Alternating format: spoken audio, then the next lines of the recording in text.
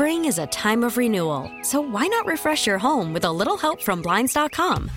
We make getting custom window treatments a minor project with major impact. Choose from premium blinds, shades, and shutters. We even have options for your patio, too. Blinds.com invented a better way to shop for custom window treatments. There's no pushy salespeople in your home or inflated showroom prices. Our design experts can help you find the perfect window treatments on your schedule. We'll even send free samples directly to you. Plus, we can handle the measuring and installation for you. Unlimited window treatments installed for just one low cost. And with Blinds.com, you'll always get transparent pricing. No hidden fees. Our free shipping and 100% satisfaction guarantee can put the spring back into your step and into your home, too. Shop Blinds.com right now and save up to 45%. Up to 45% off for a limited time at Blinds.com. Blinds.com. Rules and restrictions may apply.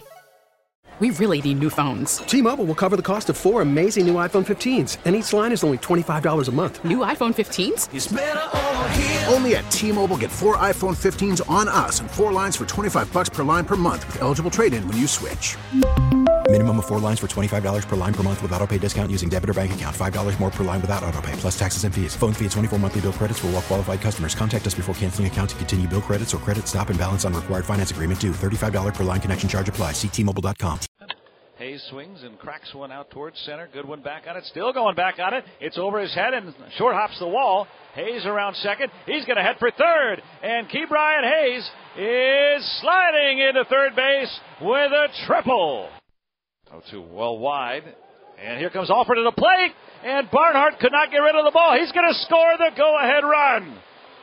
That ball barely left the dirt circle, and Alford came scrambling to the plate. It's 3-2 Buccos. Good morning and welcome to a Labor Day weekend edition of Bucco Talk. You know, in the finest tradition of Jerry Lynch, Manny Boda, Craig Wilson, this is Eric Hagman pinch hitting for Craig Riley this morning.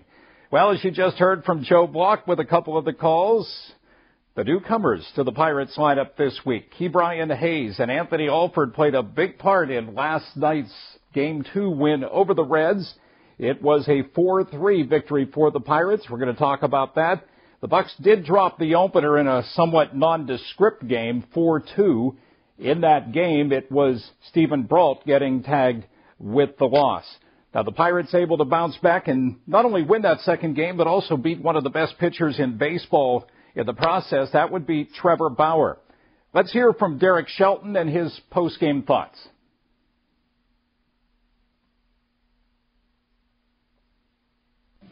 Shelty, I think we all knew about Ke'Bryan's defense, and we knew there was some potential with the bat. But what have you made of the speed that he's shown already? I mean, the triple and then the way he went first to home on the Alford hit. Yeah, I think, that's actually something I brought up to Donnie during the game. I didn't realize he ran that well. A couple things stood out. His primary leads, his secondary leads, but the way he's moving, it's outstanding. I mean, he's running like a middle infielder. Anthony Alford didn't need that wild pitch to really be that wild to score that run either.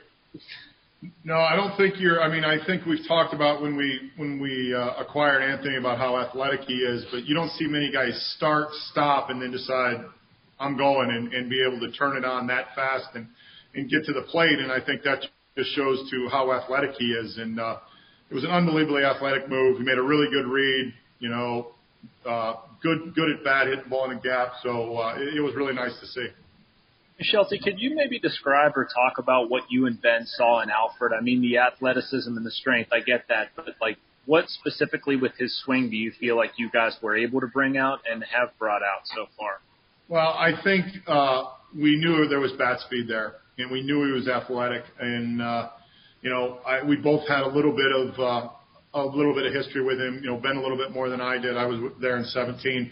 But I think what we saw is if we had the ability to free him up, free his hands up, and I know Rick and I talked and Ben and Rick talked, and I think Rick's done a really good job studying him since we got him, acquired him, just to try to let him be free, let him be athletic. And at times before he had gotten stiff in his movements. And with a kid that's this athletic, there's going to be some swing and miss, but we've got to let the athleticism from shoulders down work. And I think Rick's done a nice job in the short term getting him to just take free swings. Shelty, when you get two young guys like this in the lineup that are athletic like this, that can bring a lot of energy, do you see that can sometimes infect other guys in the lineup and bring up the entire energy? Yeah, I think when you have guys that play like that and are extremely athletic, it definitely brings your energy up. So, it's nice. Both guys have given us a little bit of boost and, really big plays out of both of them. I mean, those two guys changed the course of the game tonight offensively. When you have that type of athleticism that into your lineup, you've talked about wanting to be aggressive. Can this change the way you guys run the bases and the way you guys approach the game plan in terms of stealing bases or doing hit and runs and things like that? Yeah, I think it gives us the opportunity to have a little bit more movement, whether we're straight stealing or if we're going to put guys in motion and hit and run and do those things. Shelty, what were your thoughts on Cody's start tonight? Looked like another solid outing for him. Yeah, I thought he was really good. I mean, he left a changeup up to Moustakis and that got hit out on 2-0 pitch.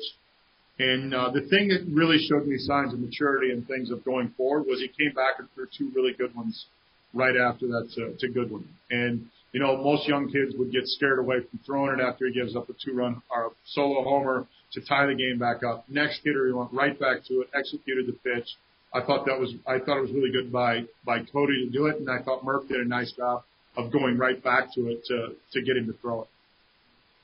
Shelty, that aggressiveness, do you really need that on the base pass when you're facing a guy like Bauer? I mean, because you're not going to get a ton of opportunities. You're not going to. And we had some good at bats. Frasier had some really good at bats. Worked the walk. He did a nice job on the hit and run. I think you have to do things to get things in motion because you're not going to sit there and get 10 hits off this guy. This guy's one of the best pitchers in the game. He's able to execute multiple pitches. He probably controls his body as well as anybody in the game in terms of his movements and what he's going to do and holding runners and executing pitches. So we felt like we had to make some things happen, and a credit to our guys. And the most important part of the win tonight was we did it. We got guys in motion, we got guys on base, and we created our runs. Pirates manager Derek Shelton after the Game 2 4-3 win over Trevor Bauer and the Reds. He mentioned Cody Ponce. Ponce optioned back to Altoona. He was added as the 29th player for the doubleheader. You would imagine with additional doubleheaders coming up that we haven't seen the last of Cody Ponce pitching for the Pirates this season. In the matter of just a few days, the look of this club has just changed immensely. And whether or not this is going to translate into success going forward, well, that remains to be seen. But the additions of Ke'Bryan Hayes and Anthony Alford certainly change the way the Pirates play baseball. These players, as you heard Shelton say, are extremely athletic. They are fast. They run the bases very aggressively. I mean, that's the thing that has stood out to me in a very small sample size about Ke'Bryan Hayes. We knew he was a great defender. We knew his bat had some sting, but this kid is just so fundamentally sound. If you watched him cutting third base last night as he scored, you can tell that he's just a baseball player. He knows how to do the fundamentals so well. And in today's game, that's not commonplace. But obviously with his dad, Charlie, being a major leaguer for 14 seasons, Hayes learned the right way to play the game. And I think he is just going to be a dynamic player. As far as Alford goes, this kid is just loaded with ability. He never was able to put it together in a small opportunity, numerous opportunities, but all very brief with Toronto. So I think it's going to be real interesting to see what happens with Anthony Alford going forward. He's got great speed. He's also got great power. If you'd like to join the show, you can join us on the Fan Hotline, 412-928-9370. Fan Hotline brought to you by the Workers' Compensation Law Firm of Hall and Capitas. This is Bucco Talk until 11 o'clock this morning. Now, this was both an eventful and, shall I say, uneventful week for the Pirates. It was a dud of a trade deadline, followed by the much-anticipated and long-awaited arrival of Hayes. And he certainly arrived with a bang, hitting a home run and a double in his debut game. Speaking of arrivals, Bryant Reynolds and his wife Blair welcomed their first child, baby boy Reese, on Monday. Dad, who was in a pretty bad slump, took some time off, and then in his first game back, he homered and doubled. In that very same game on Thursday, we also saw J.T. Brubaker post his first Major League win. Brubaker has been a nice addition to the injury-riddled Pirates rotation. Now, speaking of that rotation, we had news on the pitching front throughout the week. Joe Musgrove, who had been out nearly a month, came off the injured list and pitched pretty well in his first game back. He obviously tired, but it was good to get Musgrove back. We'll be talking more about Musgrove and his future with the Pirates coming up. Also on the pitching front, Mitch Keller, who is still hoping to return to the mound this season. He threw a sim game yesterday without any apparent issues. Jameson Taillon, who is going to be ramped down, shall we say, going forward. He also threw a sim game yesterday, and you could see the video of Taillon as he came off the mound, big smile on his face. So his rehab from Tommy John surgery has just gone extremely well, and I don't think the Pirates could be any more pleased with that. Speaking of Taillon, it brings me to a story that I read this week that I thought was very interesting. You may have seen it. Rob Biertemple of The Athletic wrote the story taking us back to the year 2010 when the Pirates had the second pick in the draft behind the Nationals, and everybody knew that Washington was going to take Bryce Harper number 1. The question was, would the Pirates take Jameson Taillon, a high school pitcher out of the Woodlands in Houston, or would they go with Manny Machado, who was a high school infielder down in Florida? And it was interesting because Rob talked to Greg Smith, who was the Pirates scouting director at the time, and it was by no means an easy decision for the Pirates.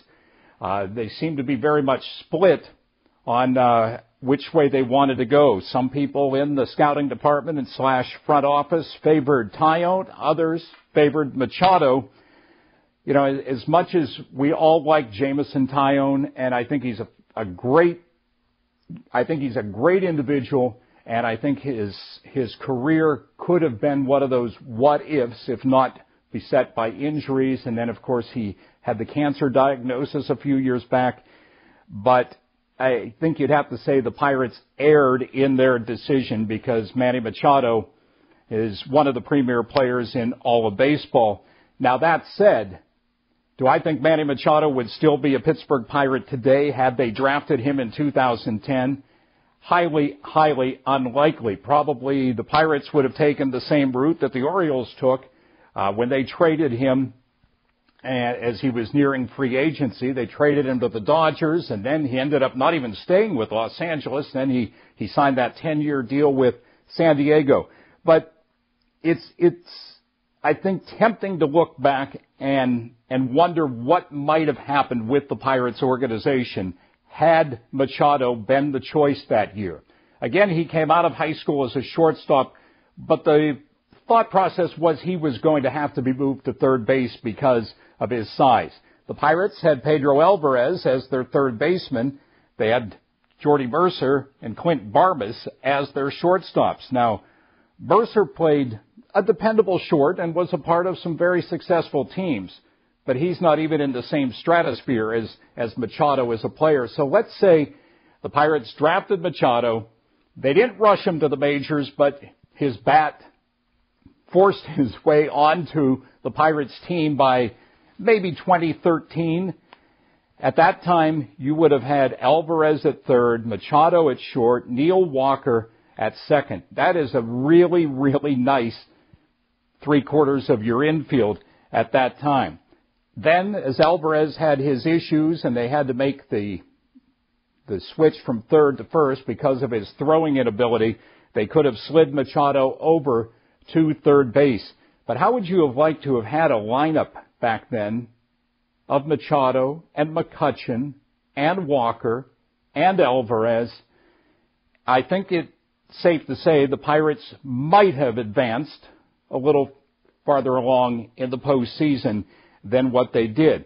And if you want to take it one step further, like I said, I don't think he would be a Pirate today, but if the Pirates would have been able to then trade him entering into his walk season or maybe a year before.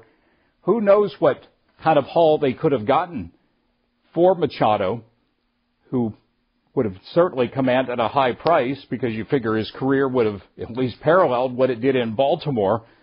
And it could have set the Pirates up very well with younger players that when McCutchen left and Walker left and Alvarez left, that they then could have, replaced those players with talented young prospects.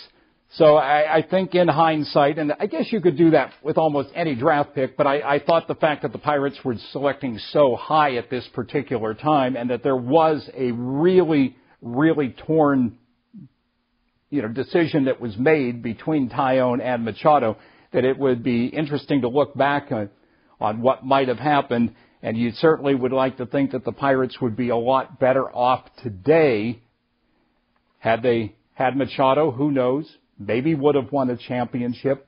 If not, you think they would still be better set with their minor league system with the players that they could have gotten in return. You are listening to Bucco Talk on 93.7 The Fan. We'd much rather hold than, make trades that, we're not confident in that later come back and bite us. Welcome back to Bucco Talk. I'm Eric Hagman in for Craig Riley, who will be in a bit later with the Pirates pregame show, the JP Roofing Preview Show today at 5:40. You can text us on the Edgar Snyder and Associates fan text line at 412-928-9370. Edgar Snyder and Associates reminds you to text responsibly. Well, you heard from GM Ben Cherington there. Monday was the trade deadline, and while there were a flurry of moves across the majors, Cherington decided pretty much to sit it out after he traded center fielder Gerard Dyson to the White Sox a few days earlier. Cherington did not make any additional moves. He elaborated on the thought process when he met with reporters once the deadline had passed. The last few days have been very like most years, really, in terms of the work we've done internally in baseball operations, both with people here in Pittsburgh and remotely, to have a lot of conversations with other teams, to examine players with other teams, dig into team systems, do some work on our own players, et cetera, and try to gather as much information from the industry about what opportunities there might be out there. And so in that sense, it was very, very similar to other years. Some years that you always get a lot of value out of that work. And in some years that work leads to outcomes, moves, and in some years it doesn't. So we were able to get the Dyson deal done. Didn't see any other opportunity this year that we felt compelled by. So feel really good about the work we did and the information we got and what we learned. So wanted to just start with that and answer any questions you might have. Hey, Ben, I think we probably assumed, maybe we were wrong in assuming, that Keone Kela was your biggest trade chip going into this thing, and then he hurt his forearm right before. Did you get a sense that hurt his trade value? I think generally, if you're a team, any team, and in our case, even if you're looking at players with other teams, if a player's not active, it's going to be some sort of input into how you might value or make a decision on. So I can't speak for other teams, but, obviously Keone's not been able to be out there pitching recently. And so our focus will be on, helping him get back to pitching, as soon as he's safe to do so. Ben, at any point during this, did you guys feel like you were close on anything to get anything done? Yeah, I think we had a lot of conversation, and I thought we might be getting close on a couple of things at a couple of points in time. But one of the things we did earlier in the week was to really kind of look at what the line would be that we would need to clear for guys that we felt like we might get calls on. And so we spent a good amount of time kind of setting what that threshold would be. To some extent you can listen to the market and maybe that threshold moves a little bit as you learn more. But, I think it's important to do that kind of in advance of phone calls and process, so you have some sort of baseline to work off of. And we just didn't clear that threshold this year. You know, sometimes you do and sometimes you don't. And we definitely learned a lot, and we'll take that information and, you know, carry it into the off season. It'll help us in some way in the off season, but just didn't clear the threshold. Ben, no GM likes to move anybody at low value or lowest possible value. You've had some hitters in particular underperform, not a secret. Was anything about this trade deadline affected by that? We don't come into it looking to move any particular player, you know, like feeling like we have to do anything. You know, we always want to be open and just listen and learn and see, hey, look, if there's opportunities that we think help the Pirates short, medium, long term, those are the ones we need to pursue.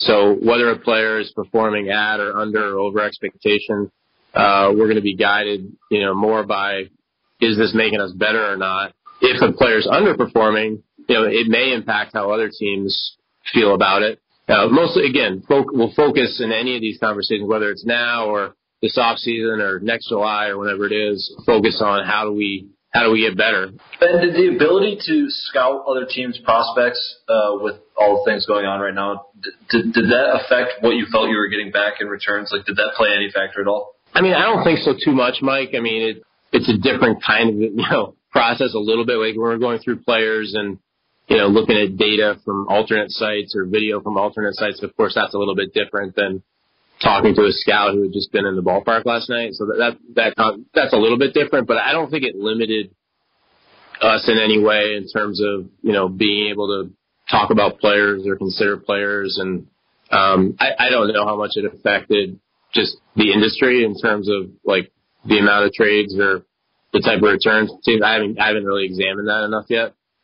We just didn't get offers that we felt were compelling. But now that you're past the trade deadline in the second half of the year, is this almost like I guess in some ways a reset point for you in terms of your evaluation going forward to guys, maybe in terms of your expectations for this season of performance and otherwise, and also maybe for opportunities, especially opportunities for younger guys?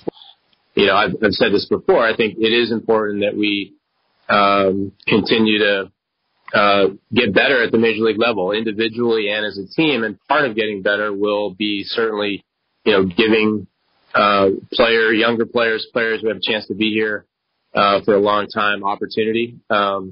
You know, it's still a meritocracy. You know, there's still got to be a competition. You're not just handed playing time, but we do need to invest in that. And so we'll see where that takes us. What can you learn about, you know, again, not to focus specifically on Hayes, but a guy in that position who comes up, makes his debut or whatever? What can you learn about a guy in such a compact period of time? Yeah, I don't know that whatever the numbers are, how much of that would really impact. Obviously, every player wants to perform when they're out there. We want them to perform, feel better when you're performing, clearly. But I think what we would look for, whether it's from Key or from any player, is really more, how are they practicing? Like, what does their practice look like around the things they're trying to get better at? And we can measure that to some degree. You know, are they showing an ability to make adjustments, showing a mental toughness and resilience, you know, because major league competition's tough and there's going to be days where you get beat, and how are they responding to that? How are they kind of navigating in the clubhouse? How are they sort of building relationships in the clubhouse from a teammate perspective? Ben, was the interest you received today more on the pitcher side or the position player side? And then sort of a second part to that, with the pitchers, you have guys like, you know, Chad, Trevor, Joe with years of club control. Those three have been out there in some form or fashion. How big were those years of control in terms of, you know, an input, as you've said? Yeah, we had calls on both, position players and pitchers. Maybe a little bit more activity on the pitching side. Yeah, and it's certainly, you know, if we have guys who we feel confident are going to be here past this year and for some period of time, that's going to play into it for sure. And especially if we feel guys, you know, that we have confidence that they're going to continue to perform even better, you know, in the future down the road. We want to, that's an important factor. Our job is to, you know, listen, have conversations, pull information the best we can. During this time, during a time like this, that's our job, and to see if there's ways that we can make the Pirates stronger and we would take that same approach into the off season. Have you still seen enough from guys like Reynolds, Frazier, Bell, guys of that ilk, that when you didn't get compelling return or interest for those guys, like, are you still optimistic that they can be what you were hoping they would be in 2021, even though they weren't that in 2020? Yeah, I mean, there's so much track record on those guys, like all three of those guys you mentioned. There's others too, but there's so much track record. I think the track record still ought to be and is weighed more heavily than 100 at-bats or whatever we have, in 2020. Yeah, feel confident about what those guys are going to be going forward. Sure, the mindset was looking for long-term return out of this in terms of what you were looking for when you were hearing back from teams? For the most part, yeah. Ben, you're going to have people around here who will ask, what are the Pirates doing? And I know you've heard this already, but after a trade deadline, I'm going to ask it again. Are you building? Are you rebuilding? What are you doing? Yeah, well, I've used the word build. I'll continue to use it. It's actually the word I believe is accurate, because that's what we're working to do. We're working to build a winning team. We believe some of the pieces of that are here. We know there's a lot we have to do to get better, but certainly that includes performance of our major league team. It includes, individual players getting better. It includes me. It includes all of baseball operations and every activity we have. We just have to keep getting better. And then along that way, there's a lot of things that go into that. Acquisition is one of those things, and that's what you're referencing now. Acquisitions can happen at lots of different times of the year.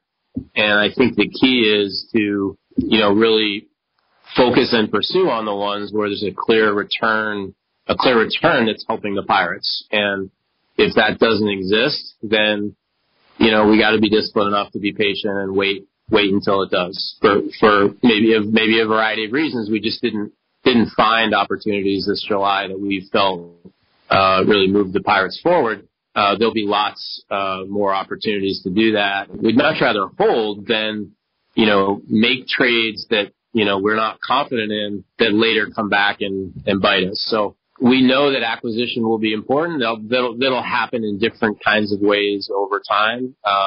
This won't be the last chance. For you got a late start in the offseason when you got here, a shortened draft, now not able to make moves at the deadline. Is there sort of a frustration for you to maybe not move things along as quickly as you maybe thought you could have when you took this job to build towards that future? No is the simple answer, but I'll expand. And I think this job is not about focusing on the things that we don't control. And at some level, we can our part of controlling it is trying to gather information as best we try to understand as much as we can about what other teams are trying to do, trying to communicate, learn, share information, do a good job evaluating players, etc. Try to line things up that help the Pirates. Sometimes just the outcomes aren't going to be there, and we can't force that. Of course, over time, you want to find those opportunities. Pirates General Manager Ben Cherington, if you'd like to comment on the lack of moves at the deadline or something specific that Cherington just said, the fan hotline number 412-298-9370. A couple things stand out to me. First, I want to credit Cherington for using meritocracy. I think that's the first time I've ever heard a Major League GM use that particular word. The second thing is opportunity or opportunities were the buzzwords coming from Cherington. He's looking to give guys opportunities, and he certainly did that this week with the call-ups of Hayes and then the acquisition of Alford. They are getting those opportunities. Now, it also would seem to be that Cherington is very open-minded about deals in the off-season. I know he talked leading up to the deadline about maybe we won't get things done, but I can lay the groundwork. I can begin to evaluate certain things. I can find out what the market is for some players. So I think from that respect, I think it's going to be an eventful offseason for the Pirates. This team, as it's presently constructed, will not be the team you see in 2021. Cherington was brought here not to uphold the status quo, but to make changes. Now, it was reported in midweek that the Pirates and the Blue Jays came very close to a Joe Musgrove trade, apparently very, very close, a last-minute decision by Toronto to not go that route and instead go with Ross Stripling, the Dodgers right-hander. You wonder what the return might have been for Musgrove, who was originally a Blue Jays draft pick, but Pirates opening day starter could have gotten traded perhaps this week. Musgrove did come back to the rotation and pitched pretty well the other night. You're listening to Bucco Talk. This is 93.7 The Fan. Swung on and hit in the air to center, carrying deep. Hap back to the wall, leaps, and there it goes! It's over the wall! Key Bryant Hayes with a game-tying home run here in the 8th inning. And he's waited his whole life to play tonight. What's another hour in the rain delay?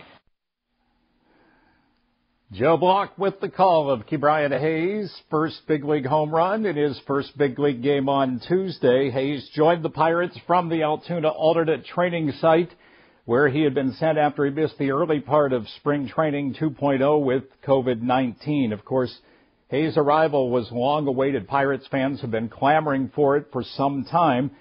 And Hayes spoke with reporters both before and after that game. And here's what he had to say pregame when he was asked about how he got the news. We had practice down in Altoona, and we had just finished up, and I had just left the field. I went to go get some food, went to go get Chipotle, one of my favorite places, and Espo, probably like 20 minutes after I left there, Brian Esposito called me, and he was telling me that I was coming up, or tomorrow I was going to come up here and work out a little bit and get some at-bats against Mitch Keller, and then he was like, and then you're going to stay. And at first I was like, you joking with me? Or because he likes to mess around with me a lot because I've had him 2 years in the minor league. So, but, once he told me, I was ecstatic. I got chills in my body. It's what I've worked for my whole life. And, if you can ask anyone back home, I put 100% effort into getting where I am today. Who's that first call go to, Key? Is it your dad to tell everybody? I actually called my mom, and then I called my dad. I called my mom, and then my mom was like, you're kidding. Or she was like, really? Really? I was like, yeah, I'm going up, Mom. And then she started, she was going, yay, yay, yeah, like that. So, but right after I called her, I called my dad, and then he kind of didn't say anything at first, and then I could hear it in his voice, sound like he was kind of crying a little bit. So that was really special for me. Yeah, on that note, following up, back in 2015 when you signed, you had your family here. How tough is it, given the circumstances of 2020, that they can't be here to watch you make your big league debut? Yeah, they said it to me whenever I told them, but, at the same time, they were very excited for me, and I wish they could be here, but at least they'll be able to see it on the TV, and everyone back home that supported me, they'll be able to see it on TV, so.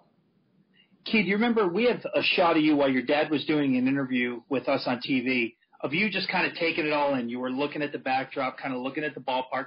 Do you remember that moment? And if so, what comes to mind? Yeah, I talk about that all the time.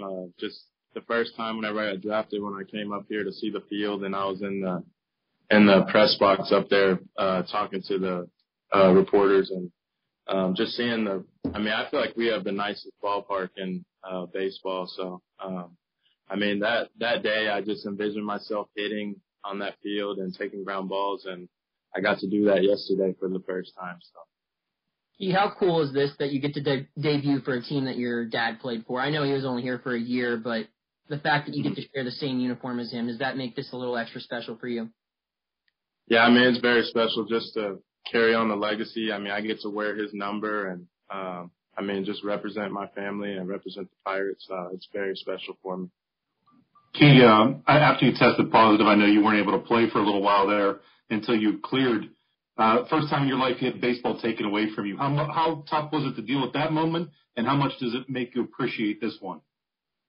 First, it was kind of weird because, I didn't feel any symptoms. I was just sitting there in my room, couldn't do anything. I was watching TV, and it was really tough whenever they first started practicing, whenever I started seeing the videos and stuff on Instagram. But once like a week I went by, they gave me like some workout equipment to do some workouts, and I kind of like got into a routine of things, like kind of flew by after that. Key, what drives your defense besides your talent? Just from a very young age, I feel like I learned a lot of stuff. At my first team, I was 5 years old, and there's drills that, I mean, people said they've never even heard of that we were doing. So, I mean, my dad's always stressed. He's like, you got to be a good defender to be in the lineup. So, I mean, he's always tough on me about it, and he made me learn every position. Brian Hayes pregame. Then several hours later, we got to hear from him again after he had doubled and smacked a 2-run homer in what ended up an 11-inning loss to the Cubs. Had a little bit of anxiety in those first 2 at-bats, and then after that first double I hit, I kind of settled down, and I had a little bit of everything tonight, though. Is that the kind of debut you dream of? I mean, yeah, definitely. Hitting a home run. I mean, you see a lot of guys, they do it in their debut. And, I mean, since day one, whenever I came to Pittsburgh, whenever I got signed, I've always dreamed about hitting a home run there. What was the moment that stands out to you, Keith? The home run, or was there something, maybe we didn't see or something more subtle? Probably that first hit. I feel like without that first hit, I would have been still anxious trying to go get that first hit, and so probably the first hit, the double. Can you take us through the rain delay? Were you anxious at all knowing that you were going to be the first at bat coming back in a 1-run game? Kind of took my cleats off or whatever and unbuttoned my pants, kind of just sat there in my chair and relaxed, just kind of taking in the moment. And then, I mean, every 10, 15, 20 minutes, I'd go in the weight room and hit the foam roller just so I'd be loose, so I'd be ready to swing. So, I mean, then I got 2-0 count and got a good pitch to drive, and there it was. I mean, leading up into the game, I mean, I definitely had some nerves running, some anxiousness, wanting to get that first at bat out of the way. So, but I mean, it's the same game. I mean, just the guys up here, they do it. Their results are more often than other guys. So, can you walk us through that double? Lester's a guy who's been good since you were in high school, probably middle school. To get that hit, it looked like you held it together pretty well until you got to second base and broke into a big smile. What was the sense of relief there? Just really finding a barrel. Just getting that first hit out of the way just takes some weight off of your shoulders, and you kind of settle in. I mean, going into that bat, I felt a lot better than my first 2 at bats. I mean, just as far as my approach, just the way I felt in the box, I felt more comfortable in that at bat. Key Brian Hayes, I think it's safe to say that barring anything unforeseen, he is going to be a fixture at third base for the next several years for the Pirates. Known as a tremendous defensive player coming up through the minor leagues, 3 consecutive Gold Gloves in the minors speaks for itself. And the knock against him was that maybe the bat wouldn't play consistently. I happen to think that Hayes is going to be one of those players who hits better at the big league level than he does at the minor league level. You saw this week that he's got some pop, he's got some power, and he's also known as a line drive hitter. And I think PNC Park is going to be a good ballpark for him to play in, and Pirates fans should be deservedly excited over this kid's arrival. Another question we had posed this week for manager Derek Shelton was, is Eric Gonzalez your shortstop of the future? The Pirates have been playing Kevin Newman quite a bit at second base this season. Cole Tucker has made the switch to the outfield. Whether or not that's permanent remains to be seen. Shelton did not commit and say that Gonzalez is their shortstop of the future, but he obviously is getting a good long look and will continue to get a long look there now with Hayes playing third base. Gonzalez had been playing quite a bit of third. Of course, the Pirates have Newman, who had a very good rookie season, so they could always play him at short. I think so much of it's going to depend on what happens with Adam Frazier in the offseason. If Frazier is dealt, then there's a good chance that either Gonzalez or Newman goes to second base unless they acquire a second baseman, and the other guy would be the shortstop. Also this week, we have the curious case of Carson Fulmer. Now, he was a first-round pick of the White Sox a few years back, played with Brian Reynolds at Vanderbilt. Really a high pedigree coming out of college as as a hard-throwing right-handed pitcher. Things didn't work out real well for him in Chicago. He was waived in July. The Tigers took a flyer on him, signed him. His numbers in Detroit were bad. He was designated for assignment, so the Pirates then signed Fulmer after he had been placed on waivers. They talked him up quite a bit. Derek Shelton talked him up quite a bit. And then this week, the Pirates DFA'd Fulmer without even going to the mound. Here's what Shelton had to say about that. Unfortunately, he didn't get a chance to pitch here, and, it kind of sucks that we had to DFA him before he even got a chance to pitch. And I think basically it just came down to a roster crunch. We had two guys coming back, and with where we're at, and we made the decision that, and unfortunately it happened to a kid that's a really good kid. And we're still waiting to see left-hander Austin Davis. He has been placed on the injured list because of the COVID intake testing, so we are still awaiting Davis, who is a left-hander with the Phillies, has Major League experience, someone else that the Pirates, at least at the time they acquired him, said they were eager to see. Follow us on Twitter at 937 The Fan, driven by Jim Shorkey Kia, Pittsburgh's #1 Kia dealer. Shop all 3 locations at ShorkeyKia.com. Spring is a time of renewal, so why not refresh your home with a little help from Blinds.com? We make getting custom window treatments a minor project with major impact. Choose from premium blinds, shades, and shutters. We even have options for your patio, too. Blinds.com invented a better way to shop for custom window treatments. There's no pushy salespeople in your home or inflated showroom prices. Our design experts can help you find the perfect window treatments on your schedule. We'll even send free samples directly to you. Plus, we can handle the measuring and installation for you. Unlimited window treatments installed for just one low cost. And with Blinds.com, you'll always get transparent pricing. No hidden fees. Our free shipping and 100% satisfaction guarantee can put the spring back into your step and into your home, too. Shop Blinds.com right now and save up to 45%. Up to 45% off for a limited time at Blinds.com. Blinds.com. Rules and restrictions may apply.